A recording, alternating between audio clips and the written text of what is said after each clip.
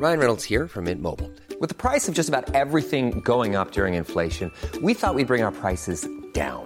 So to help us, we brought in a reverse auctioneer, which is apparently a thing. Mint Mobile Unlimited Premium Wireless. How to get 30, 30, bit to get 30, bit to get 20, 20, 20, bit to get 20, 20, bit to get 15, 15, 15, 15, just $15 a month? Sold! Give it a try at mintmobile.com/switch. $45 up front for 3 months plus taxes and fees. Promo rate for new customers for limited time. Unlimited more than 40 gigabytes per month. Slows full terms at mintmobile.com. Hi everyone, my name is Dev Raga. This is My Melanie Money Professional, and welcome to part 2 of an interview with Dr. Tony Chen. In part 1, we discussed about Tony, what his career is. We went into what it means to be a radiologist, private versus public. We talked about income, and we also talked about his investing philosophy and also his childhood. In this episode, I really want to pick Tony's brain about his travel hacks, because he is part and founder of Frequent Flying Doctors, which is basically a travel group for medical professionals. So, Tony, are you ready to get started for part 2? Yeah, let's do it. Okay, let's get started. Now, if you have a specific question or specific comment, don't hesitate to contact me via Twitter or on Facebook. And remember the 3 main aims of this channel: education, empowerment, and entertainment. Now, we have Dr. Tony Chen, who's an avid traveller. So now, Tony, it's fair to say, a lot of fans of your Facebook group who listen to my channel, you travel very, very well. Now, mostly in terms of air travel, dare I say, most of the time you're traveling either business class or first class. Is that right? And that includes when you travel by yourself, and that includes when you travel with your family. Would that be a fair sort of statement to make? No, actually, but keep going. Let's dive in, and we'll get to the real dirt. So I'm sort of getting my information from all the photos that you post up on Facebook, because I don't think I've seen you travel economy class that you've posted at all very much. I think maybe once. I think you traveled Jetstar, which if I remember right, I actually commented. I almost fell off my chair when I saw that post.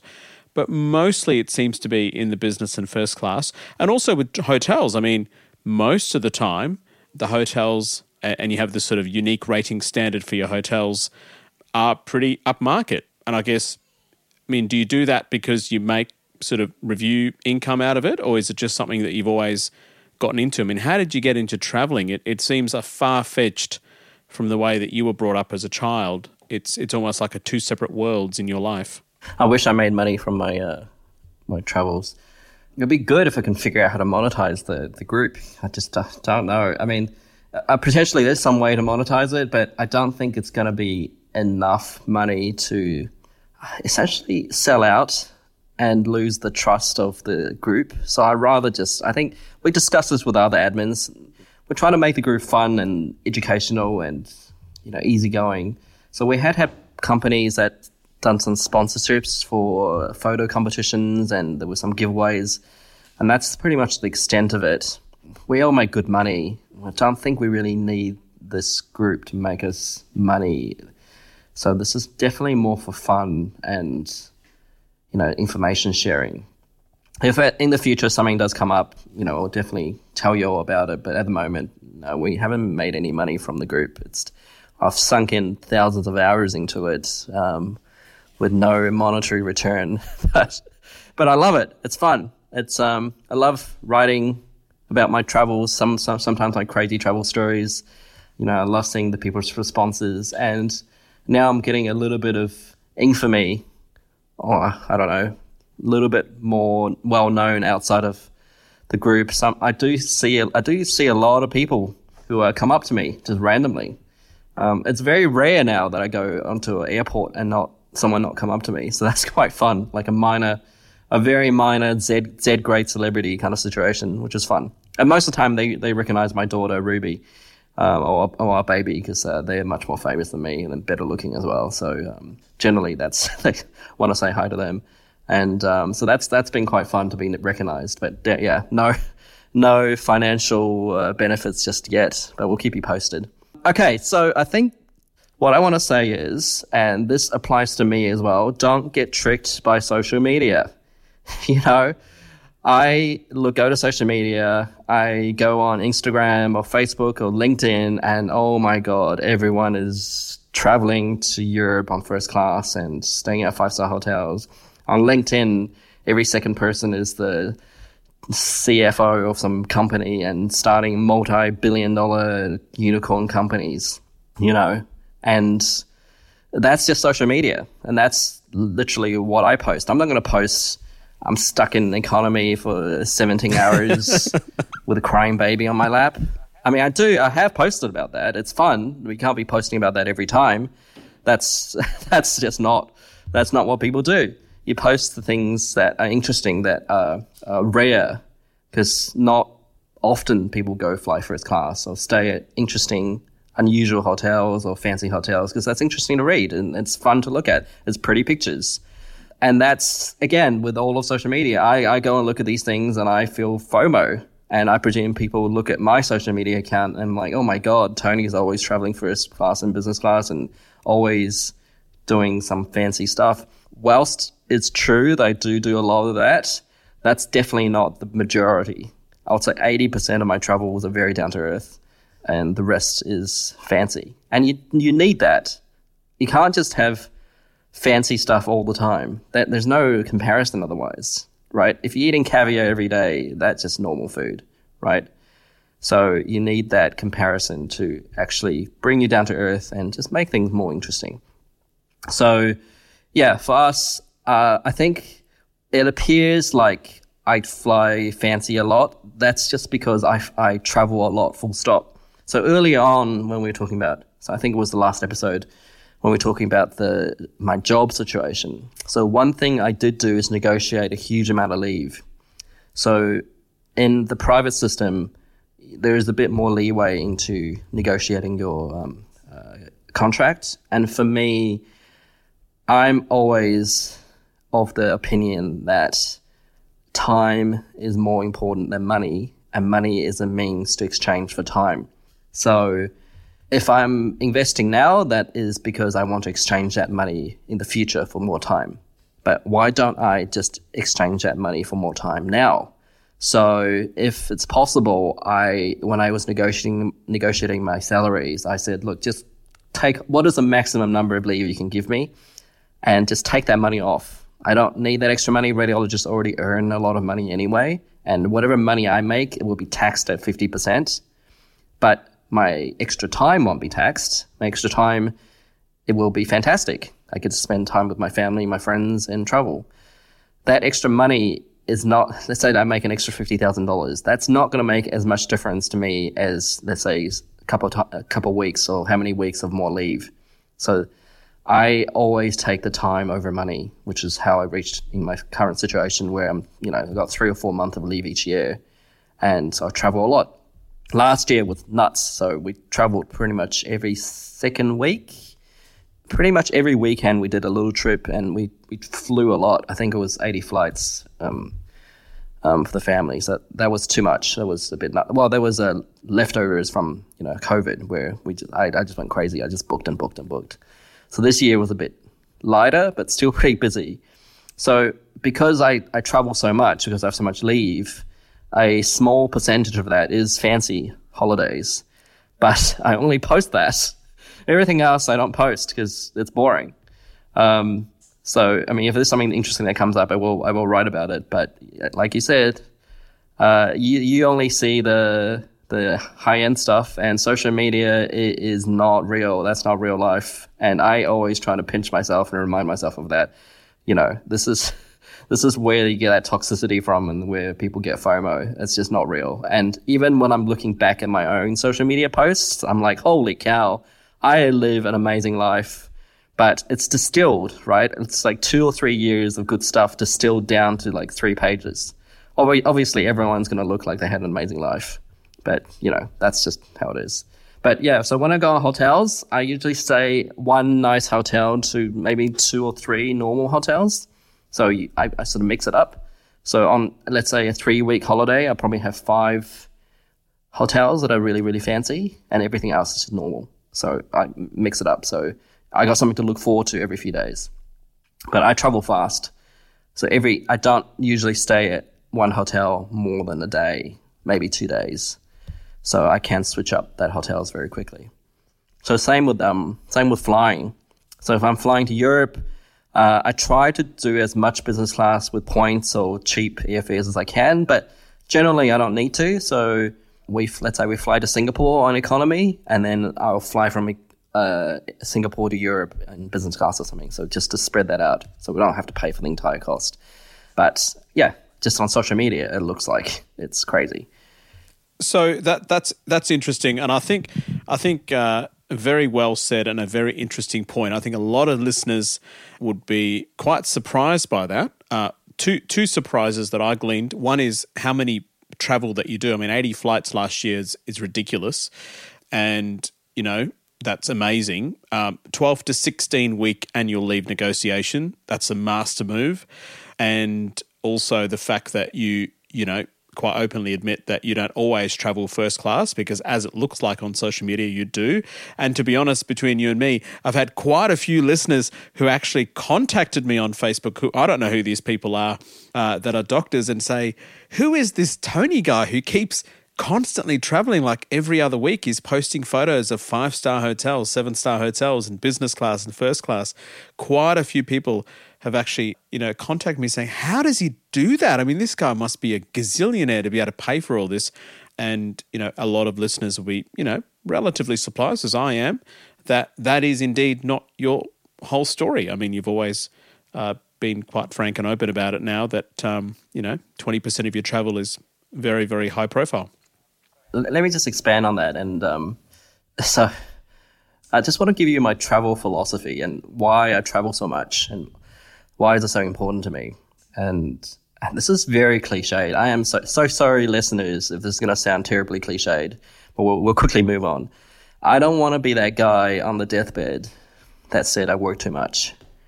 I wish I did more with my time. That is what I'm super paranoid about. And when I did those years of surgery, most of the surgeons, they love their job, but they all wish they had more time. They all wish they traveled more. Traveling for a lot of people was just such an important part of their life. And for me, it is too. And I think I almost got this weird obsession with it. Well, first of all, I love traveling, obviously. But second of all, it's almost like I have to use this time. So I got this free time that I negotiated. I got this time that no one else has, because that's my life philosophy. I want to exchange money for time. I have to use it and not just stay at home and do nothing. So that is something I have to kind of dial back a little bit, because now I have families and young kids. I can't just be, going out and gallivanting every moment I have. But that's kind of the background philosophy where I feel like I have to do this because I don't have any regret when I get older. But I do get really bored very quickly. And that's one of the reasons why I did radiology, where radiology is about rapid, quick cases. You move on to the next thing. And so that is what my traveling is like. I usually only do one hotel each night. And we go to, I went to Paris 6 times. 6 times I've been to Paris, but each time only one day. So I've been to Paris for 6 days, but I've been there 6 times. And what I like is I go to Paris and I have a few places I want to visit. And if I really enjoy somewhere, I'll come back. And if I don't, I just don't come back. So then I'm not sinking multiple days into it. So it's a very, very different and can become quite confronting for everyone else.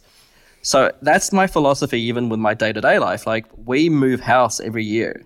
So I have moved 38 times in my life, and my wife as well.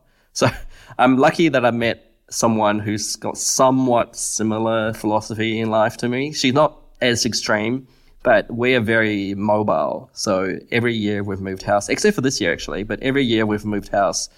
Not only because of training, we have to move house, but just I feel like moving house is almost like a bookend where, so if I think 2015, I know exactly where I am that year.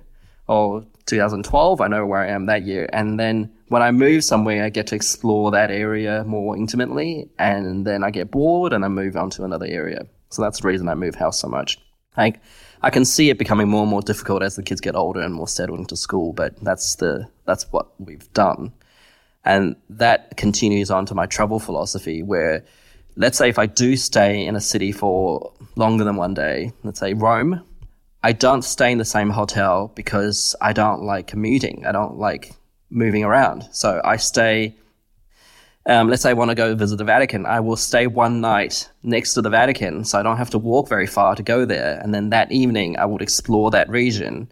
And then next morning, I check out and then move a kilometer to another area of Rome and explore that area intimately, and then move again to another part of the city and explore that area intimately. So I'm not a big fan on day trips. I literally move my entire trip to a location and explore that area well. So I know that's very different to what a lot of people do, where they have a base and then they move back and forth. I can't do that. I'd really dislike that. And ever since we had kids, that made even less sense.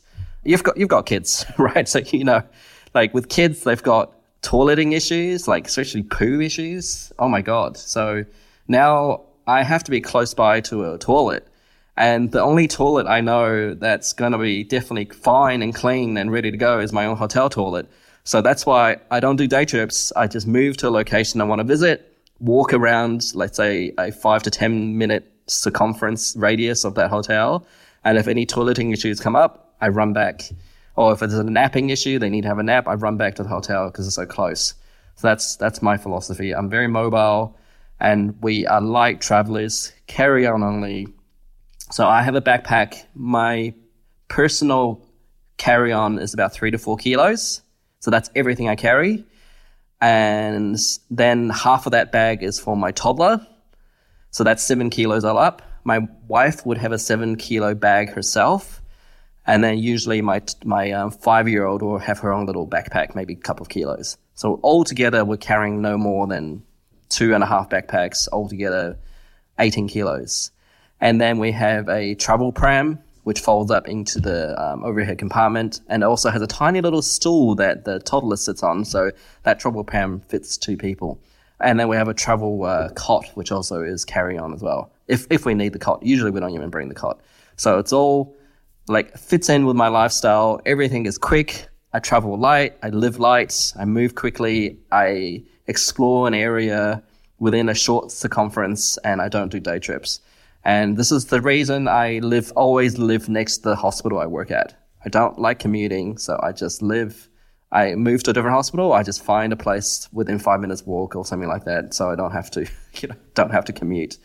And that's the same philosophy of traveling. So when Tony travels with, all up, maybe not even 15 kilos of luggage for a family of 4, I think it is, traveling business class, where each passenger has up to 40 kilos of luggage that they can take, it must be some surprise looks on the check-in counter, people, when you just rock up with literally nothing. Now, frequent flyer points. Now, I'm really bad at this. It's something that I'm learning as I'm traveling more and more. We've sort of promised ourselves 3 to 5 holidays a year. It's a bit of a minefield and so many restrictions on it. It's a bit like credit card points, I suppose. And so I'm a member of KrisFlyer, which is Singapore Airlines, Qantas Oneworld, and also Velocity. What do you mentioned about you using points to travel or upgrade, etc. Is that your sort of main way that you tend to travel, or do you just pay for everything out of your own pocket? So prior to COVID, which is also prior to kids, it was mainly points. I mean, I was on a consultant wage back then. It was just a registrar wage. And like many people, I would do credit card churning. So what credit card churning is, for those who aren't aware, is you sign up for a credit card that has a lot of bonus points. And there's quite a few of them around. So let's say an Amex card that gives you 100,000 bonus points. You sign it up, you meet its minimum spending requirement, usually $3,000 to $5,000 within 3 months. And once you hit that amount, the bank will give you the 100,000 points, let's say, and then you cancel the card, and then you move on to the X card. So every year you can churn a few cards like that, and you can get a few 100,000 points that way. And if there's 2 of you, you easily get up to 1 million. And if you're only traveling 2 or 3 times a year, that should be enough for you to travel to most places you need to. So that's how I did it back then. And we had quite a bit of Qantas points. I mean, I used Virgin Velocity points and some KrisFlyer. So whatever points I can get my hands on to try and book. It was definitely a lot easier to book prior to COVID. Seemed a bit more flexibility and availability.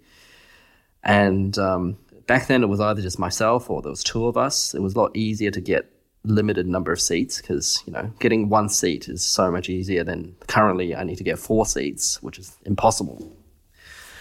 So I barely use any point redemption anymore. So for those who are unfamiliar, once you get your frequent flyer points, you try and get these things called award points or reward points. Essentially, each flight has a certain number of business class. Well, it doesn't have to be business class, just business class, economy, first class seats that they will discount for frequent flyers. So instead of costing, 500,000 points for a first class flight, they will discount that to maybe down to 90,000 points as a award or reward point. And these are the seats that you're trying to get. But obviously everyone is trying to get those points. So often if you're going to somewhere quite popular, let's say LA or London, you need to book a year in advance. And if you don't have, let's say you're with Qantas and you don't have status, that makes it very difficult. So these seats come out earlier for higher status members, like platform, etc. So if you're just a lowly, lower tier member, you're really not going to get those popular routes. So one thing I used to do back in the day is, and I still do this, is I fly myself to Singapore or KL or Bali, most often Singapore, and then I will try and redeem a flight from Singapore. So that is a lot easier to redeem than a direct flight from Australia. So I will do Singapore to, let's say, Milan, and then it's just got more variety. So it's more flexibility and more seats from that aspect. So in the same token, I still do this without using points, because Australians, we're rich and everyone knows it, and we spend a lot of money on travel. So we essentially pay an Australian tax. So to fly, it's a lot more expensive to fly from Australia to Europe than it is for a European to come to Australia. And let's say if you're flying to Europe on business class, it probably costs you like $8,000 these days. But if you're flying to Europe from Singapore, it only costs you $4,000. But Singapore isn't halfway. Singapore is Singapore is still quite far away from Europe. So what I do is I will fly to Singapore in economy for only, $700-800 or something, and then buy that ticket in business to fly to Europe, because that you skip the Australian tax because it's so much cheaper to fly from Singapore. Also, there's so many more airlines flying to Singapore that there's more competition and you just get reduced cost. So yes, I do, you do a little bit of economy, and you do need a bit of flexibility with this as well. Usually I stay a couple of nights in Singapore to enjoy the hawker centers and, have a good time at the hotel pools. But that saves me tens of thousands of dollars for 4 people on business class if I just forego that first leg. But yeah, look, points for me, I'm sorry, I'm not going to give you a lot of detail because I have almost given up on it because it's just so hard to get, other than some domestic flights that I can do with points. I find the international redemption really, really difficult, especially for 4 people. But those of you with just 1 or 2 people, go check out Jonathan Mortimer's notes on frequent flying doctors. There's other websites, lots and lots of resources like Point Hacks, which I'm not affiliated with, but I read all the time. So they do a lot of quite in-depth details on how to redeem and how to collect points. This is all fairly common knowledge. I think the points game is fairly easy to learn, but hard to implement just because of the lack of availability, especially post-COVID. But good luck to you. It's fun if you can get it. It's just I think I'm out of the game now. I've just got too many kids. It's quite complex, and I only found out that there's actually, when you have frequent, people talk about frequent flyer points. There's actually 2 types, right? There's the actual frequent flyer points. Then you've got the status credits. And I only found out about that extra layer of stuff. Okay, well, this is a thing that a status credit entitles it to. I travelled to Amsterdam for a conference. It was $11,500 via Singapore Airlines business class. And I'm just looking on Emirates, for example, right now. It's about 10 grand to travel business class. So extremely expensive if you're going to spend your own money.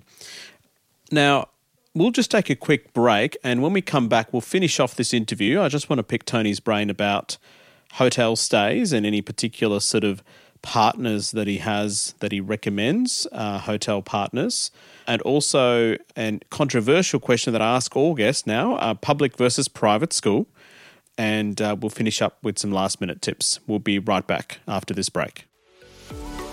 If you're after personal financial advice, don't get it from a podcast. If you would like help based on your own personal situation, head over to sortyourmoneyout.com. Click Get Help and we'd be happy to introduce you to one of our trusted advisors. Our panel of advisors, mortgage brokers and accountants work with clients all over Australia so they can connect with you wherever you are. That's sortyourmoneyout.com and click Get Help. Hey, I'm Ryan Reynolds. Recently, I asked Mint Mobile's legal team if big wireless companies are allowed to raise prices due to inflation. They said yes. And then when I asked if raising prices technically violates those onerous 2-year contracts, they said, "What the f*** are you talking about, you insane Hollywood ass?" So to recap, we're cutting the price of Mint Unlimited from $30 a month to just $15 a month. Give it a try at mintmobile.com/switch. $45 up front for 3 months plus taxes and fees. Promo rate for new customers for limited time. Unlimited more than 40 gigabytes per month. Slows full terms at mintmobile.com. Millions of people have lost weight with personalized plans from Noom. Like Evan, who can't stand salads and still lost 50 pounds. Salads generally for most people are the easy button, right? For me, that wasn't an option. I never really was a salad guy. That's just not who I am. But Noom worked for me.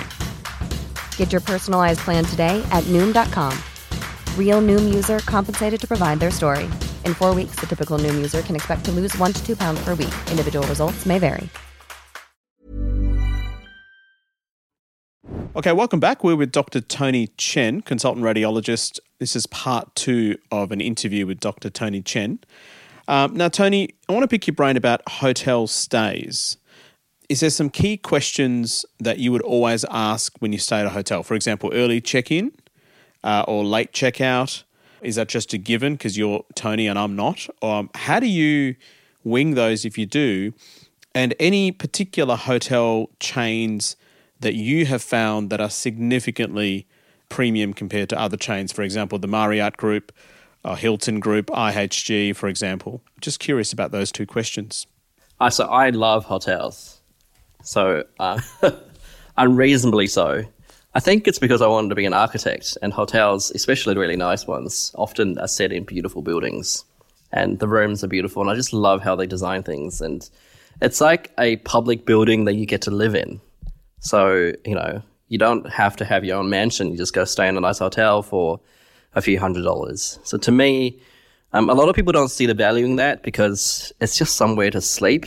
But for me, the hotel is as much the holiday and the experience as everything else. If I stay in a nice hotel, I don't really even need to leave because I'm admiring all the little details. And there are lots of little details, especially the really high-end ones. And we're not just talking about the building, but even the artwork and the fixtures and things like that most people would just ignore, but it turns me on. It's amazing. But I'm sorry, it's just going to be very unusual for most of you. It's very exciting for me. I think it's just my childhood dream to be an architect has sort of filtered down to my love for hotels and nice buildings. So I am shameless. I used to be anyway. So I used to pester. And you shouldn't do this, by the way. I stopped doing this now. But for many years, I was quite, I'll say very annoying to the front desk people. Not rude. Definitely, you never want to be rude. But I would ask for an upgrade, which is the first thing I would ask. And it's very important to know your enemy, in this case, the hotel, and know what kind of upgrade you're gunning for. So generally, I always book a base room, and the base room is going to be the cheapest. And usually it doesn't have a view, it's going to be small, it's going to be a little bit dingy.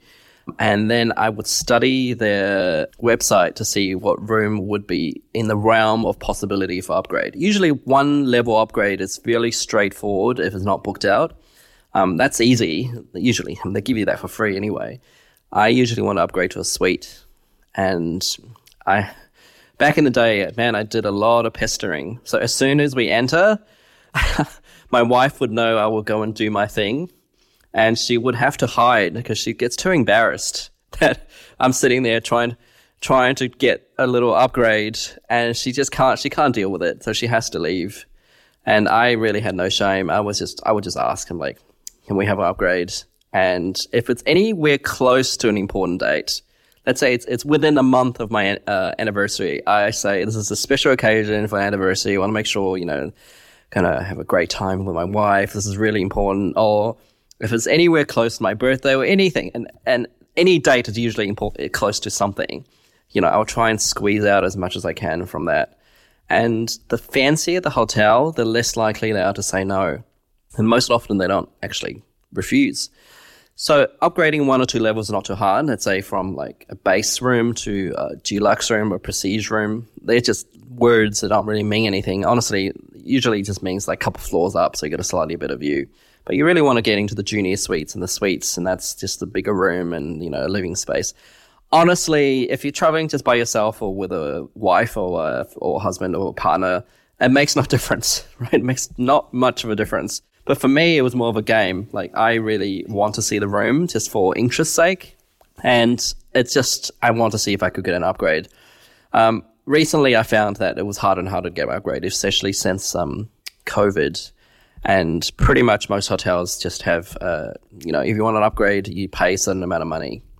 Despite that, you can negotiate that money.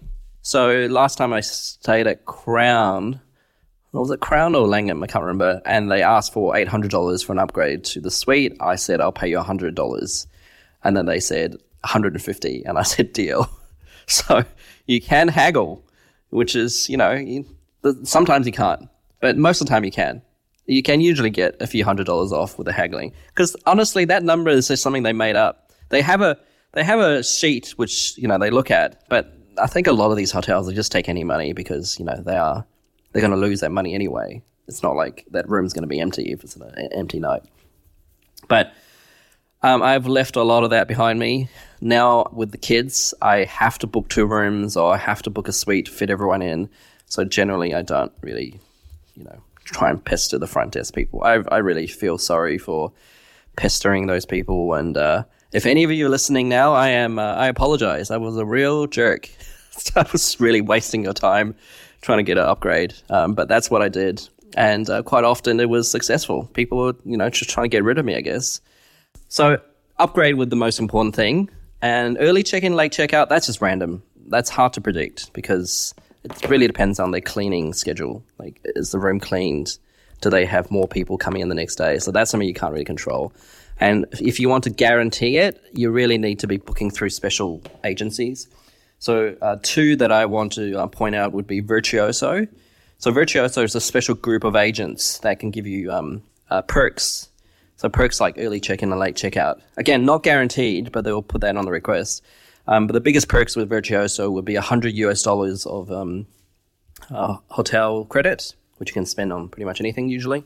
Breakfast in the morning, and if it's fancy hotel, these breakfasts can be worth a lot of money. And usually an upgrade as well. And if you're booking via Find Hotels and Resorts, which is a special website or a relationship with the Amex Platinum card, that will give you all of the Virtuoso benefits, including a guaranteed 4 p.m. checkout, which is very important for me, especially if I do a staycation. So if I do a staycation on a Saturday for the weekend, I try and check in early in the morning. So then I have a full day on Saturday. And then I check out really late on Sunday, and then I essentially have a full day on Sunday. So 1 night hotel stay for vacation essentially gives me 2 full days at a hotel to, relax by the pool or whatever. And also, if I have a late flight or a late exit out of that city when I'm overseas, 4 p.m. checkout is pretty great because then you're not just, lugging your luggage around. Or if you do keep your luggage with the hotel, you're still out. not in the hotel room. And with young kids that have naps in the afternoon, that 4 p.m. checkout is pretty important. So yeah, Virtuoso, Amex Platinum, Fine Hotels and Resorts, really great for that extra perks, and they're guaranteed perks. And most of the time, you're not paying extra for these perks. They're just included. But you have to book through a dedicated Virtuoso agent, or alternatively, you book through an Amex Platinum website. So these are the things that I do. In terms of hotels, brands, I have my personal preferences, and everyone is different. So for more lower end, look, when I say lower end, I apologize if I offend anyone, but we're still talking about 4 or 5-star hotels. So they're still nice. We're just not talking about the really fancy stuff. So for more lower end, adequate hotels, I try and use Accor. So things like Novotel is quite good. So Accor, I am a Accor Plus member. An Accor Plus membership, I think it costs $450 or $500, where it gives you an Accor Silver status immediately. It gives you 1 free night per year, and it gives you quite extreme discounts on their bookings at times. They're called red room discounts. But I didn't pay for the Accor Plus membership. It comes free with an Amex card. I am not getting paid by Amex, but Amex, if you do like to pay me, please contact me. It's a great card. It does come with that Accor Plus membership. And I use the free nights. I book the very cheap deals. So if I go to Melbourne, sometimes I stay at the Movenpick Hotel, and the usual price will be $280 a night, but I can book it for $120 a night on the Red Room sometimes. So that's a really good deal. And also you get 2 free drinks when you enter with the Accor Plus. And also the Accor Plus gives you 50% off on meals at their hotels.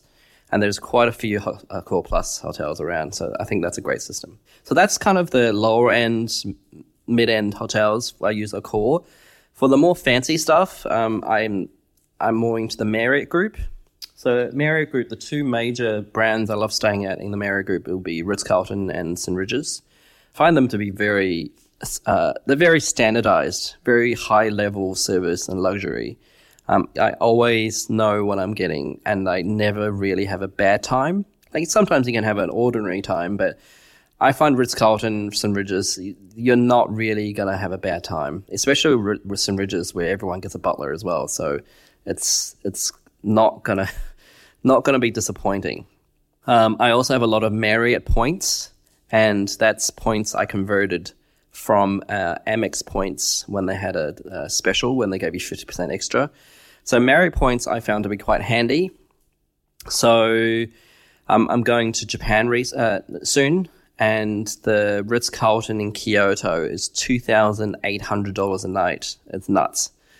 And if I use 50,000 Marriott points, I can stay for, I think it's just over $600, which is still a lot of money. But 50,000 points isn't a huge amount of Marriott points. So that essentially saves me over $2,000 for that 50,000 Marriott points. And I think that's a very good exchange. So yeah, for the fancier stuff, I tend to use Marriott's, which is Ritz-Carlton, and St. Regis. For the more low-end stuff is Accor.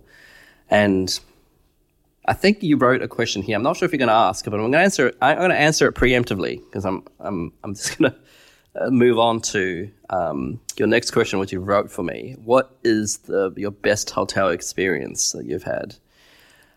So it's just following on from the Ritz-Carlton talk. There's a special type of Ritz-Carlton called Ritz-Carlton Reserve. They're not very common. And essentially they're resorts. They're not going to be a city hotel. Ritz-Carlton Reserve is very, very fancy. And let's say in Bali, they have a normal Ritz-Carlton, and then they also have a Ritz-Carlton Reserve. And I went to the one in Bali, and it was just mind-blowing. I also went to the one in Krabi in Thailand. And their bed, no joke, is twice the width of a normal king bed. So when you get up, you have to stand up and walk across the bed. It was that big. It was utterly ridiculous. But I've only stayed at 2 of the Ritz-Carlton Reserves, and there was just unbelievable hotels. There are these really, really special brands around the world that many people may not even have heard of. So the most famous one would have to be Aman. top tier. So S tier, essentially. So Amman, these properties, you're looking at, even in the cheapest, like probably Bali, the worst one in Bali would be over $2,000 a night. Most places will be $5,000 to $10,000 a night for base room. So these are like the best of the best. People who go and stay in Amman, they would swear by it, and they would stay nowhere else because it's the service apparently is extraordinary. I had some booked for a big holiday I had planned, but COVID messed it all up, and now the price is 3 times as much. So I think I've missed my chance. But we'll see how we go later on.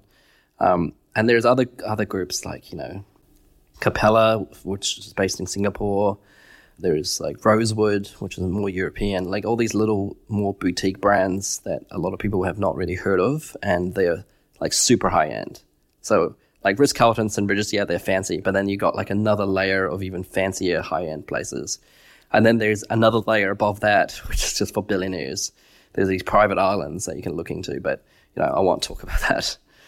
Two hotels that, just a quick one. 2 hotels that, one was in Murano, which is in northern Italy, which is a part of Italy that used to be Austria, and it is part of a hot springs town, and it's part of the hot spring hotel, and it had 25 swimming pools. They had swimming pools on the roof. That blew my mind. And what I didn't realize at the time, it was all-inclusive. So they had all sorts of local cuisines that was all part of the deal. So we ate really well, had buffets, and I had venison and truffle and local honey, and then all the while having cocktails all included by the pools. That was amazing. And the last hotel I want to make mention is the Lake Palace in India. So Lake Palace is in the town called Udaipur. I'm not sure if I'm pronouncing it right. It is a lake town, and this hotel is on an island in the middle of the lake.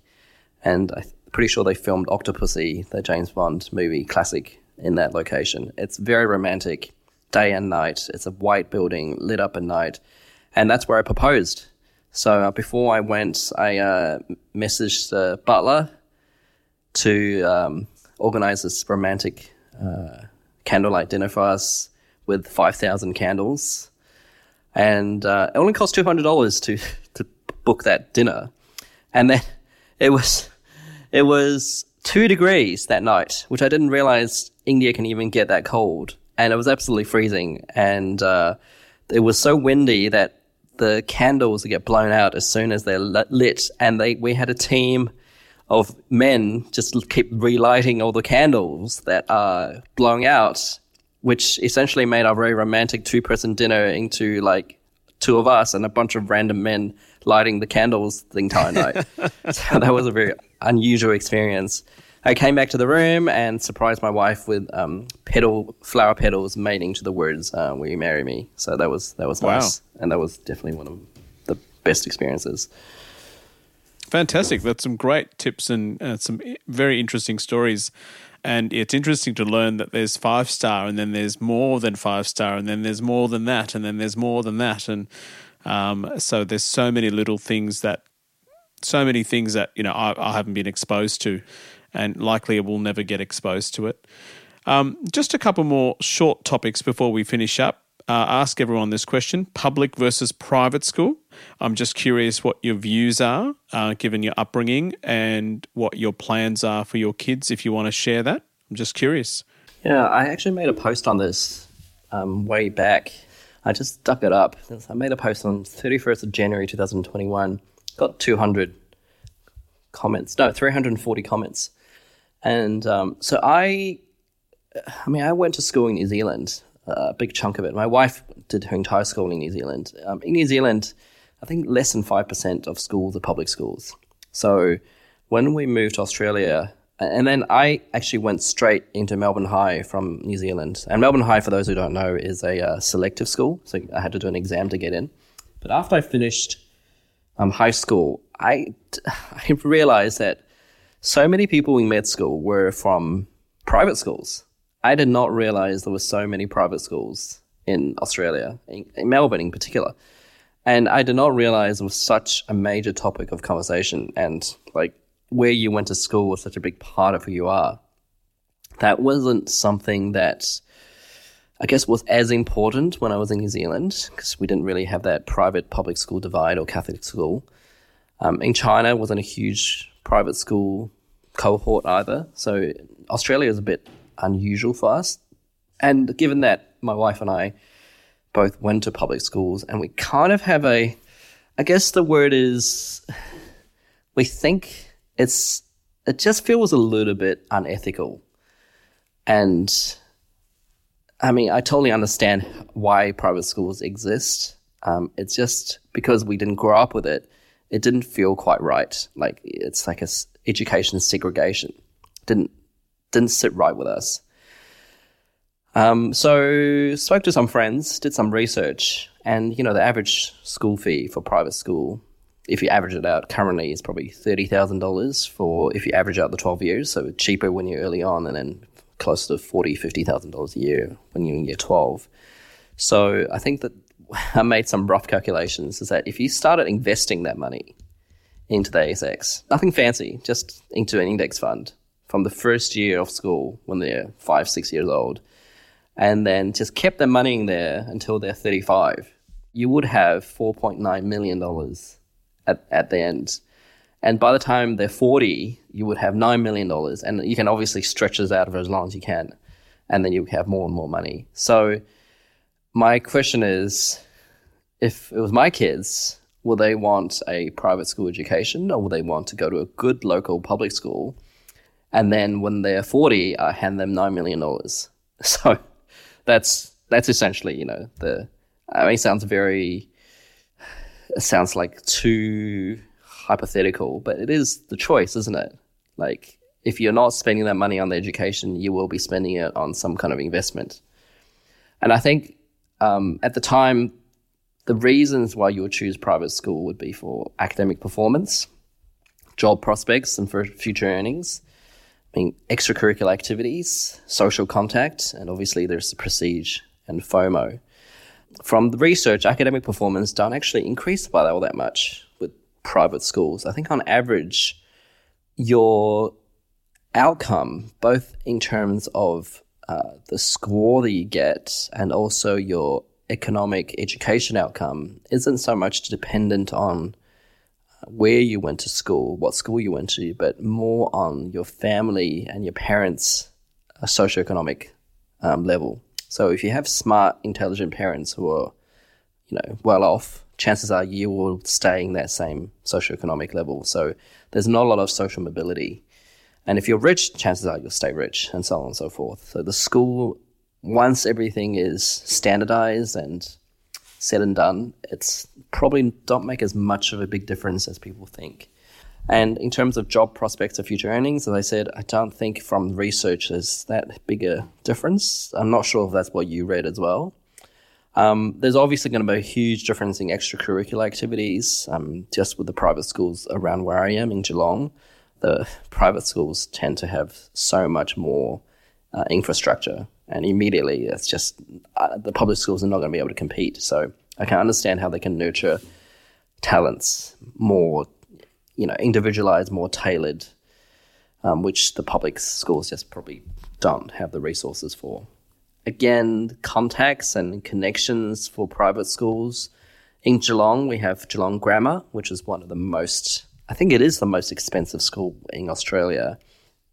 Interesting enough, it's not particularly academic.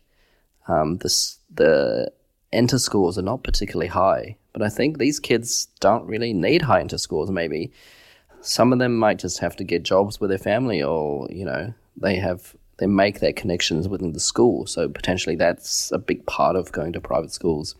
And for me, who went to a selective school, there's a huge part of my schooling as well, where it's just who you went to school with. The people made a bigger difference than what the school is. And now, I still have some long-term deep connections with the people I went to school with, and that's formed who I am. And obviously the last thing I mentioned was prestige and FOMO, which honestly, it's starting to kick in for us, even though earlier I said that my wife and I weren't particularly interested in that because of our personal circumstances that, we didn't go to private schools, but everyone is talking about private schools. It's very, and everyone I know who works with us, all the doctors go to private schools, and it's starting with, I'm starting to feel a bit of FOMO. So in any case, we've put our kids' names down to all the private schools around the area, so we keep our options open. I think most likely we're going to do local public primary, and probably when they get a little bit older, the private school for maybe 4, 5, 6 or older, and we'll see how they go. But yeah, despite all of our moral objections, we have been converted to the dark side. So I can see. I went and visited some of those schools. They're pretty impressive private schools. So I can see definitely the enticement of these really nice infrastructure for sure. That's an interesting thought. Look, it's always this thing. You're right. I think in medical school there is a disproportionate number of students who get into medical school are from private school, and there's also a significant proportion that get in from selective public schools like yourself. And then you've got standard non-selective public schools. There's certainly a disproportionate number of students that get into medical school from private schools.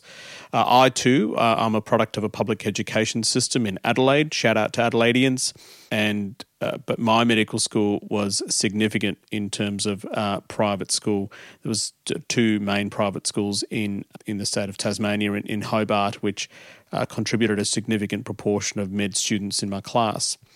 Now, what's interesting, though, is that some people don't have a choice because of where they live in Melbourne, because if you want to get into a suburb that has a good public school, you've got to be spending a significant amount of money in terms of buying the home in that suburb. And rents in that suburb are actually quite significant as well. So as a result, they might see private school as a better option for them because they just can't afford to get into those suburbs. But it's always an interesting topic and can be quite a robust discussion online as well. And I'm part of multiple financial independence retire early Facebook groups where they do that calculation that you just did about the opportunity costs of putting your kids in private school. That's about sort of $6 to $10 million during their lifetime. Now, Tony, that's all we have time for. So fascinating conversation in 2 parts of over 2 hours of talking about Dr. Tony Chen, his career, his life, his upbringing, his investing philosophy, superannuation philosophy, and of course, more pertinent to his travel hacks and some of the things about flying and also hotels. Any sort of last words of wisdom that you want to impart on our listeners? Anything about yourself or something that you would encourage people to do? I think you touched on how you value your time more now than perhaps you did before, and that's why you travel so much and you value your memories and your experiences a lot more than actual money, to the extent that you've actually negotiated a 12 to 16 week annual leave in your contract. So you want to anything you want to say? Oh, Jay put me on the spot. Didn't prepare for this part. Look, I'm not going to be pretending to be, wise in my words. I'm still relatively young, and this is all personal philosophies. So everyone needs to make their own decisions on what they want to do with their time and what life is. But I made my decision quite early on that I wanted a life that was flexible with my time, and I wanted my time to be used to spend time with the people I love and doing the things that I like. So to me, that meant I had to get a high-earning job that was flexible, and radiology just came into that. So my personal goals, and I'm not sure if our listeners agree with this, and I'll just give you my own thoughts on life, is that the number one thing is, other than happy family, healthy family, and all that stuff, this is more personal, is you got to be healthy. And doing medicine and being a radiologist, my subspecialty is nuclear medicine, and I mainly do cancer imaging. And just seeing young people my age getting cancer and dying from cancer and having horrible outcomes, that's really made me appreciate my health. And I don't have super good immune system. I always get sick when my kids get sick. And when you're sick, all you want to do is get better. Nothing else matters. I don't really want to go travel. I don't really want to do any activities. I just want to be healthy. So I think for everyone, life doesn't matter unless you have at least a baseline of healthiness, and that health wealth needs to be the most important. And I'm saying this, and I'm quite hypocritical. I need to eat better and exercise more, for sure. But I think I'm quite happy that I've realized that this is something that something I must do.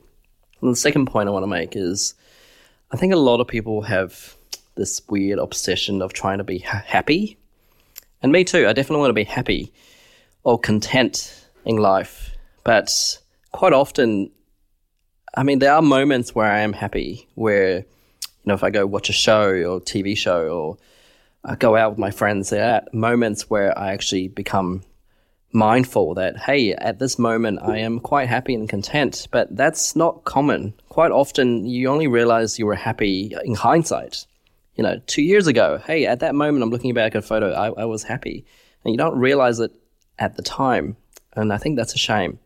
But also, I think it's a shame that at least society has such a focus on happiness, or it kind of also makes it, the chase of happiness is almost a double-edged sword. So, as I mentioned earlier, where social media makes as if my life, I'm traveling all the time and, going to 5-star hotels. That's the same with happiness. Everyone seems happy on social media. No one's going to post all the stuff that they're not content with. And I think that perpetual chase of happiness can be misguided sometimes. And so for me, I think my life, I definitely want to be happy, and that's something that I will realize in hindsight. But for me, my life is more about variety. I want sort of some form of excitement in my life, which is why I'm very mobile. That's why I like traveling. Seeing new things excite me. Eating new things excite me.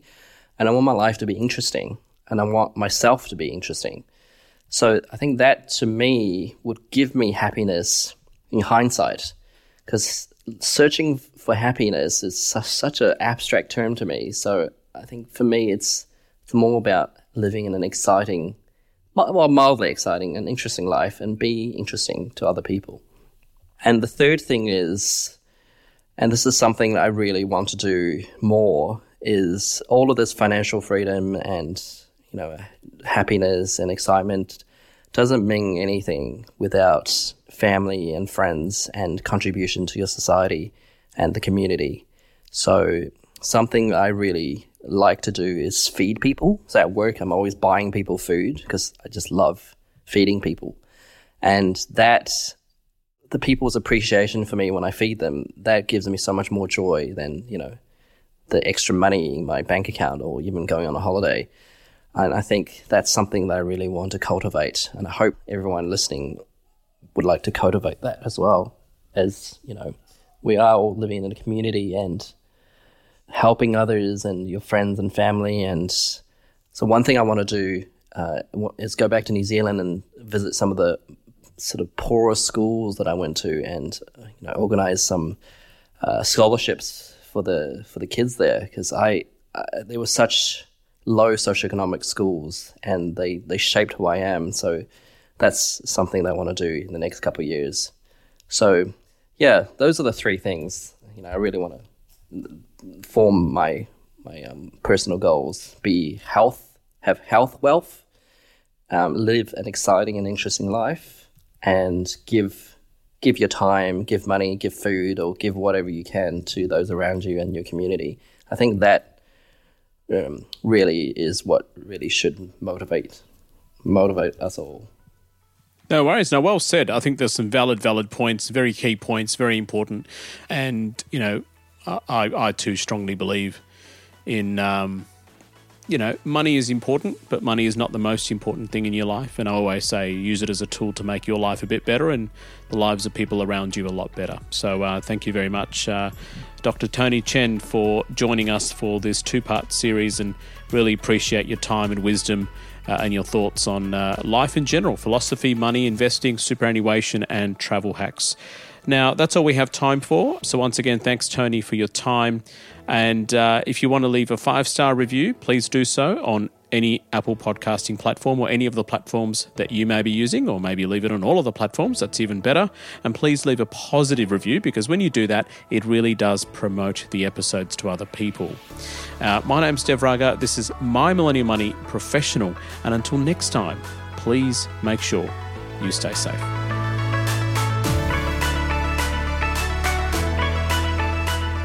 We acknowledge the Awabakal people, traditional custodians of the land on which our studio sits, and pay respects to their elders, past, present, and emerging. We extend that respect to Aboriginal and Torres Strait Islander peoples who may listen to our podcast. This podcast is for education and entertainment purposes. Any advice is general financial advice only, which does not take into account your objectives, financial situation, or needs. Because of that, you should consider if the advice is appropriate to you and your needs before acting on the information. If you do choose to buy a financial product, read the product disclosure statement, target market determination, and obtain appropriate financial advice tailored to your needs. Simo Interactive Proprietary Limited, the publisher of the podcast, and Glenn James are authorised representatives of Money Sherpa Proprietary Limited, which holds financial services license 451289.